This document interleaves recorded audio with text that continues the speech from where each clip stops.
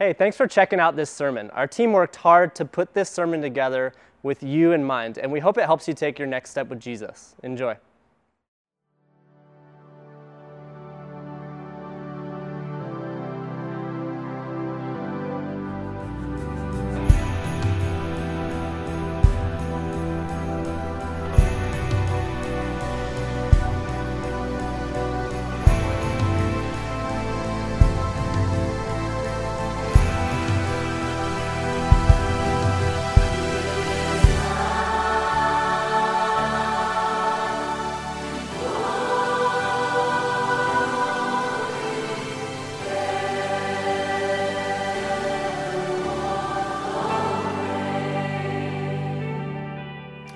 Hey everyone, I am glad to see you, those of you that I can see, and the rest of you, I'm glad you're seeing me.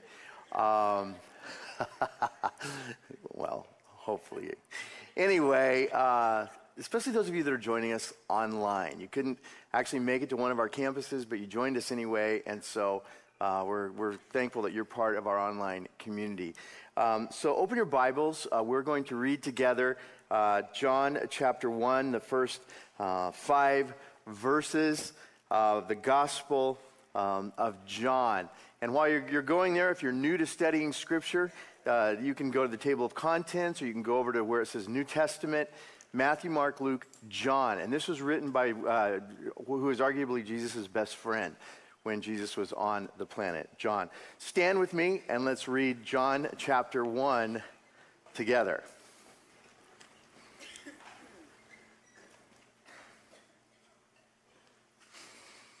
In the beginning was the Word, and the Word was with God.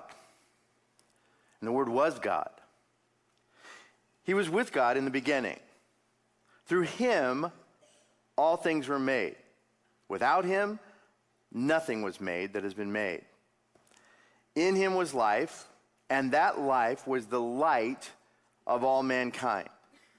The light shines in the darkness, and the darkness has not overcome it. And everyone said, Amen. Amen. All right, let's be seated. I'll remain standing. Just to be clear. So we're celebrating Christmas all month at Cornerstone. We're finally catching up with Costco. They've been celebrating it for a couple of months already. But here at Cornerstone, we want our weekend celebrations to provide you some great and very simple but profound perspective on Christmas that will make your holiday deeply meaningful and give you things to share with your neighbors and coworkers as we ponder on the weekend what really happened that night in Bethlehem.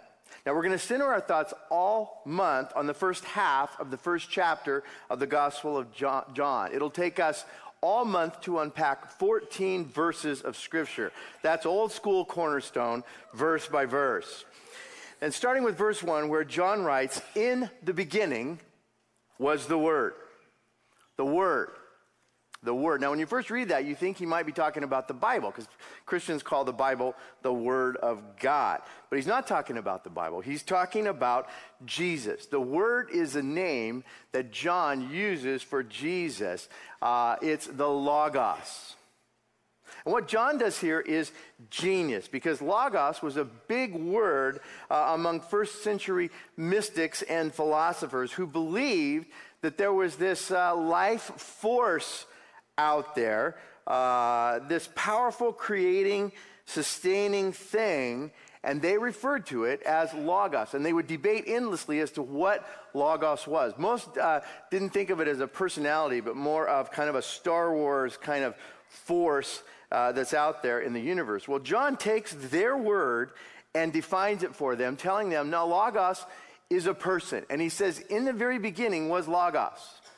The Logos was with God. The Logos was God. Logos existed in the beginning with God. John is telling us that the Lord Jesus Christ, born in Bethlehem and laid in a manger, always existed. He is God. Now, I read John's gospel, and I have to wonder, when exactly did John figure out who his teacher Jesus really was? He didn't know who Jesus really was at first. None of them did. John was just a teenager when he met Jesus. And kids did grow up faster back then. He was already in his adult career as a fisherman. He and his brother James worked for his father Zebedee. They were partners with a guy named Simon, and they were fishing on the Galilee when they met Jesus and left everything and began to follow after him. But honestly, they really would have thought he was just a really cool, miracle-working, scripture-explaining, compassionate rabbi. But then 3.5 years fly by, and John finds himself at the foot of a cross where his rabbi has been executed on a Friday. But then on Sunday, Jesus reveals to all of them who he really is, because he comes back from death. 60 years later, the last apostle standing, John the apostle, puts pen to parchment and leaves us 5 New Testament books. In another one of his books, 1 John 1, he says about Jesus, "We proclaim to you the one who existed from the beginning, whom we have heard and seen. We saw him with our own eyes and touched him with our own hands. He is the Logos of life. This one who is life itself was revealed to us, and we've seen him. And now we testify and proclaim to you that he is the one who is eternal life." So I think John is the perfect guide during this holiday season as we celebrate Christ's birth by reminding us of who exactly was sleeping in that manger. A baby, yes, but a very unique newborn, because baby Jesus' life did not begin when he was conceived in Nazareth or when he was born in Bethlehem. His conception was unlike any baby ever, because he had no beginning. Everyone listening to my words today, you had a beginning. You were conceived and born, and before that, you didn't exist. Whereas Christ has always existed. As the angels in heaven chant, he was, he is, and he always will be. Christ existed before Bethlehem with God the Father and God the Holy Spirit in a holy trinity. And it's vitally important that Christians in this post-Christian culture we live in remind themselves and communicate to others about our Jesus. Because as small as he was in that manger, and adorable as I'm sure he was as a baby, and needy as well, he was also the only son of the only God. As the angel Gabriel said to Mary, "You will conceive and bear the Son of the Most High God." So that's why in our Christmas carols we sing, "Joy to the world," not "the Lord is born," but "Joy to the world," say it. That's right. As Paul writes in his letter to the believers at Colossae, Christ is the visible image of an invisible God. God in all his fullness was pleased to live in Christ. And that's our first takeaway today. This is what we take with us when we leave today, that the birth of Christ we celebrate at Christmas is nothing less than God coming to earth. He was on a mission. He came for a reason, one that we'll be unpacking all month as we walk through this text. Are you excited about that? You seem like it.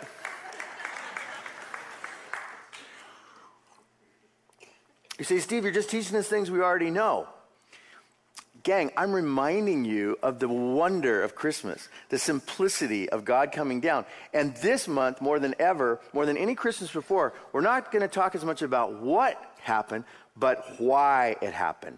All right, let's look at verse 3 of John chapter 1, where John builds on this thought, telling us exactly who baby Jesus is. Not only the Son of God, he's something more. What does John say?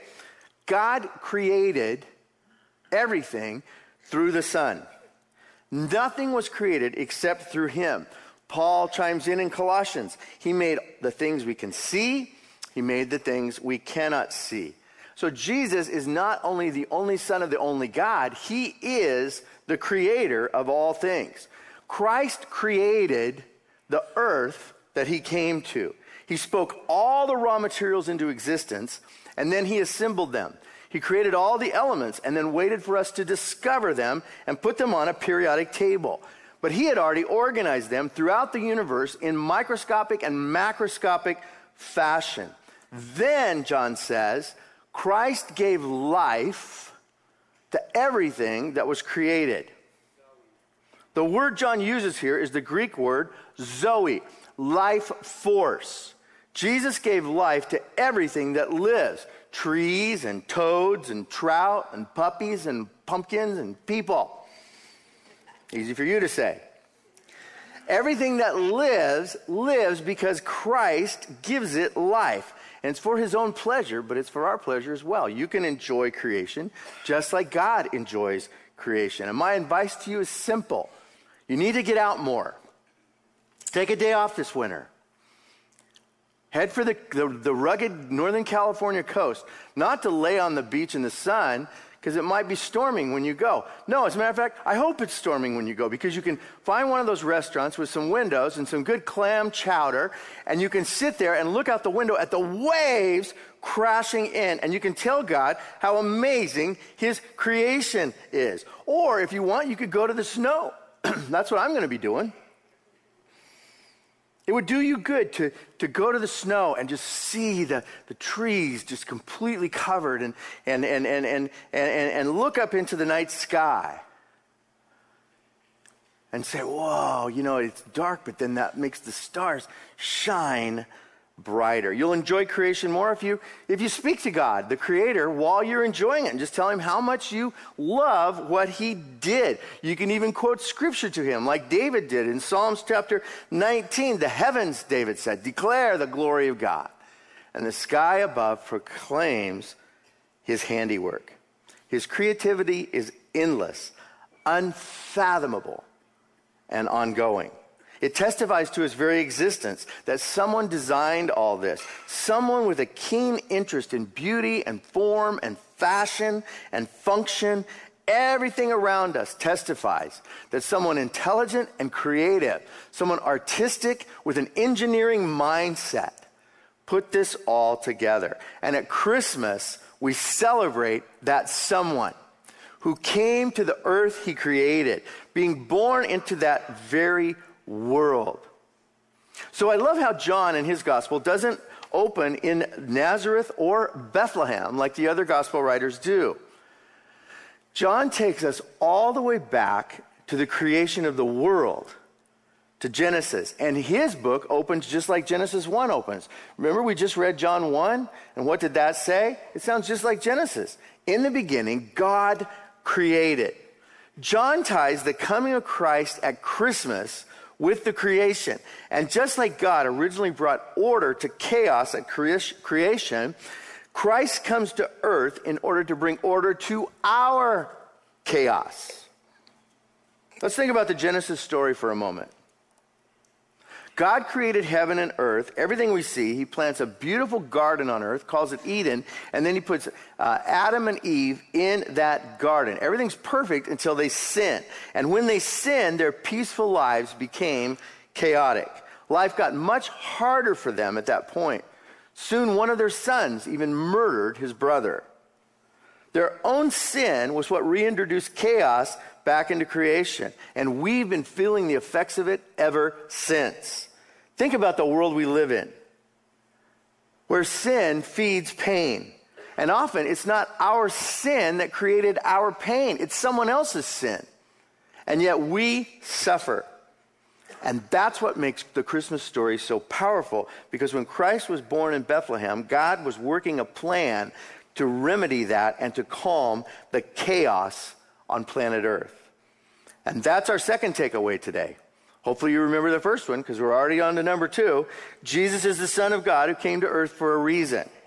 And the Creator God, entering his own creation, came for a reason, for a purpose, on a mission. He came to redeem it. He came to repair it. He came to redeem me and you, and to give us eternal life. Merry Christmas. John 3:16, for God so loved the world, he gave his only Son, that whoever believes in him should not perish, but have eternal life. 1 John 1:1, he is life itself. He is the one who is eternal life. And I love this passage. Look at that. It doesn't say he brings life. It doesn't say he brings it. It says he is it. That's why Christ came, to be who he is. Now, all month long, people are going to be walking through our building who desperately need to hear this. That baby in the manger is the powerful creator God that came down as a savior, a redeemer, a restorer, bringing peace to every troubled heart. That's why those angels, they said, peace on earth, goodwill toward men. And we sing, hark the herald angels sing, born that man no more may die, born to raise the sons of earth, born to give them second birth. You know, these Christmas carols are so familiar to me. I think I sometimes sing them and don't think about the power of these words. And the Christmas story is also so familiar. Sometimes it loses its impact on those of us that have been reading it every Christmas for our whole lives. But you know, many of my neighbors don't know this story in all of its beauty. Christmas to them has little to do with God coming to earth to restore a broken relationship. It's about their relatives coming over and them trying to get along and not talk about politics.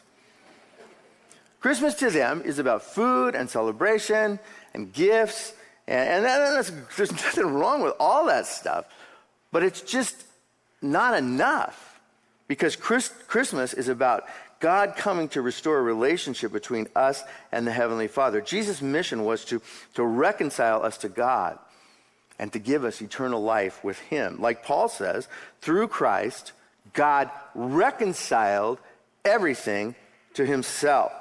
And if we really lean into this at Christmas time, then after Christmas, when we take down all the decorations, our houses won't feel so empty and barren, and January won't feel so, dark and back to the old grind. I mean, if we can really celebrate joy to the world, the Lord has come, let every heart prepare him room, we will still have room for him in January. Now, I don't know about you, but I hate it when the Christmas decorations come down. Now, it's like pulling teeth to get me to help decorate the house. This year, I put one string of lights outside just so that my neighbors wouldn't hate me. You know, I live in a neighborhood where they decorate. And and they know I'm the pastor of Cornerstone, so they're like, how come he's the only guy that doesn't decorate? You know, why is he so I put one string of lights up to say, hey, no, I decorated. And, but honestly, I hate it when they come down, the decorations come down as well, because our house feels so, it's like the party's over, people. All the familiar movies, all the great food, all the family time, staying up late because you don't have to go to work. But then it's January 2nd, and, life is normal, and take down the tree. It's dead anyway. Put it out on the curb. Brenda's all, that's an artificial tree. You just put it on the curb. Oh. But listen, gang, if we celebrate the birth of Christ correctly for all that it means in December, we can coast right into January with peaceful hearts, a renewed sense of purpose for the new year. Jesus' birth celebrated correctly gives the new year meaning and hope. Because God came, that means God is with us. Jesus' name, he has a name, God with us. Do you know that name? Emmanuel. God is with us. Like the old carol says, veiled in flesh, the Godhead see. Hail, the incarnate deity, pleased as man with men to dwell, Jesus, our Emmanuel.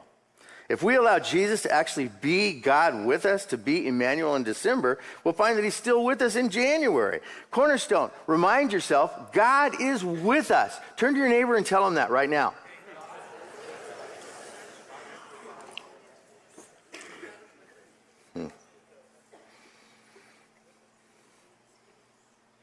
Now, I enjoy watching rugby. I've never played a game of rugby in my life, and I'm not starting now.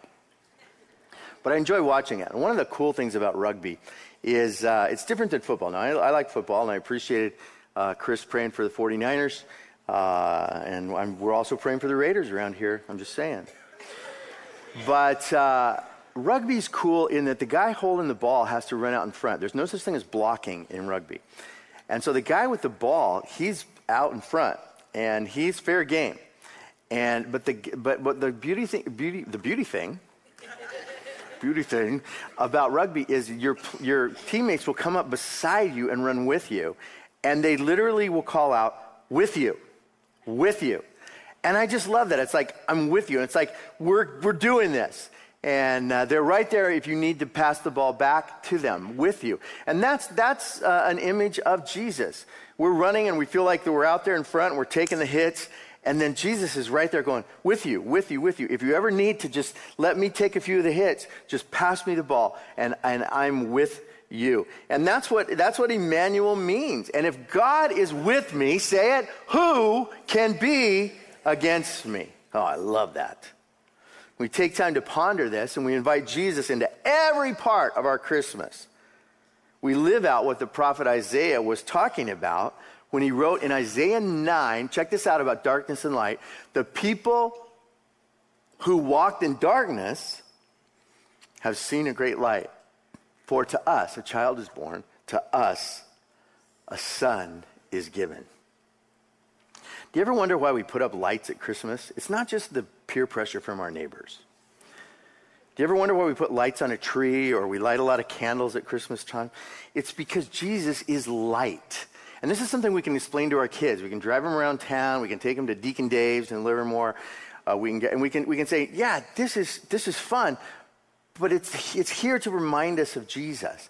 Jesus is the light of the world. Christmas is all about darkness and light. John 1:4, the Word gave life to everything that was created, and his life brought light to everyone. The light shines in the darkness, and the darkness can never extinguish it. Let's memorize that.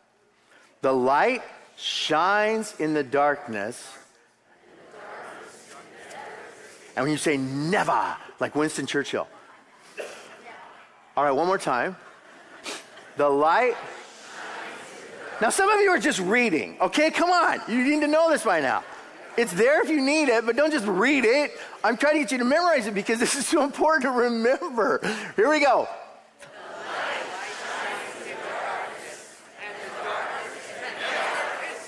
Okay, you got it. I love it. Wow. Later, John will tell us in another one of his New Testament books, 1 John 1:5, this is the message we heard from Jesus and now declare to you.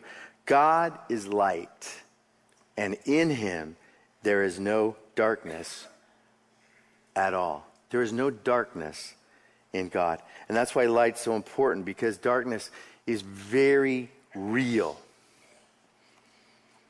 We light up our houses to remind ourselves that the darkness is real, and our home needs to be a place of light in the neighborhood, because Jesus brings light to the darkest, gloomiest, and coldest season of the year. You know, that's why Christmas originally started being celebrated. It was in the 4th century. Before the 4th century, no one celebrated Christmas. They celebrated Easter, but Christmas wasn't a thing. But the church leaders in the 4th century decided to celebrate the birth of Christ, and they decided to do it in late December. It didn't matter to them that Jesus was probably born in October. They were just using the birth of Christ, the light of the world, to replace a pagan holiday. There's a pagan holiday known as Saturnalia, celebrated in late December during the darkest time of year, the winter solstice. Now, before Christianity invaded the Roman Empire, winter was a time when the gods who protected you were all asleep. But the gods which might hurt you were still awake in the darkness. So your kids, they might catch pneumonia and die. Winter was scary, especially if you were superstitious. But the pagan holiday with the light of the bonfires and the Yule logs and all that, it would cast out the fear, because the light would push the darkness back into the woods. And wintertime was when the dark nights were the longest. Now, John wrote in the 1st century, 250 years before Christmas was even a thing. But you know what was a thing? Darkness. And John's take on the birth of Christ was that God had come to earth to push back the darkness. Jesus had come to earth because of a cosmic conflict between good and evil, light and darkness. And John assures us what we memorized just now, that the light shines in the darkness, and the darkness can never extinguish it. And sometimes, in order to fully celebrate Jesus bringing light into our darkness, we have to stare into the darkness. You know, one of the most powerful things that any of the apostles ever said of Jesus was when they went to a very dark place. They went to Bonias, also known as Caesarea Philippi, which was a place where a lot of really evil Roman and Greek gods were worshipped in really disgusting ways. And there was a cave there called the Gates of Hell. And it was thought that cave led all the way down into the pits of hell. It didn't really, but there were sacrifices thrown in there and all that. And Jesus took his disciples there, and then he just asked a question: who do people say that I am? And it was, remember, Simon Peter. And he said, you're the Christ, the Son of the living God. And Jesus complimented him and was so impressed that he said that. And then Jesus said, let me tell you, I'm going to build a church that the gates of hell cannot prevail against that. And that's what Christmas is, where the darkness cannot prevail against the light. But sometimes we have to acknowledge the darkness. And I think this is where Christians can speak into the American culture and our frantic celebration at Christmas time, this breathless pace and we're all moving towards like holiday cheer and everybody be happy, and it's all fueled by consumption. But a frantic month-long celebration can just leave a person feeling exhausted and empty, especially if they entered the holiday exhausted and empty. And many of us suffer from holiday blues. There's more depression around Christmas than any other season. And I think our depression is magnified by everyone else's incessant demand that we cheer up. But to only focus on Christmas cheer is to not understand the story. You first take time to acknowledge the sorrow and the darkness, and then you say, yes, but it's so good that Jesus brings light. Maybe even acknowledging the darkness that comes at us could take away some of its power over us.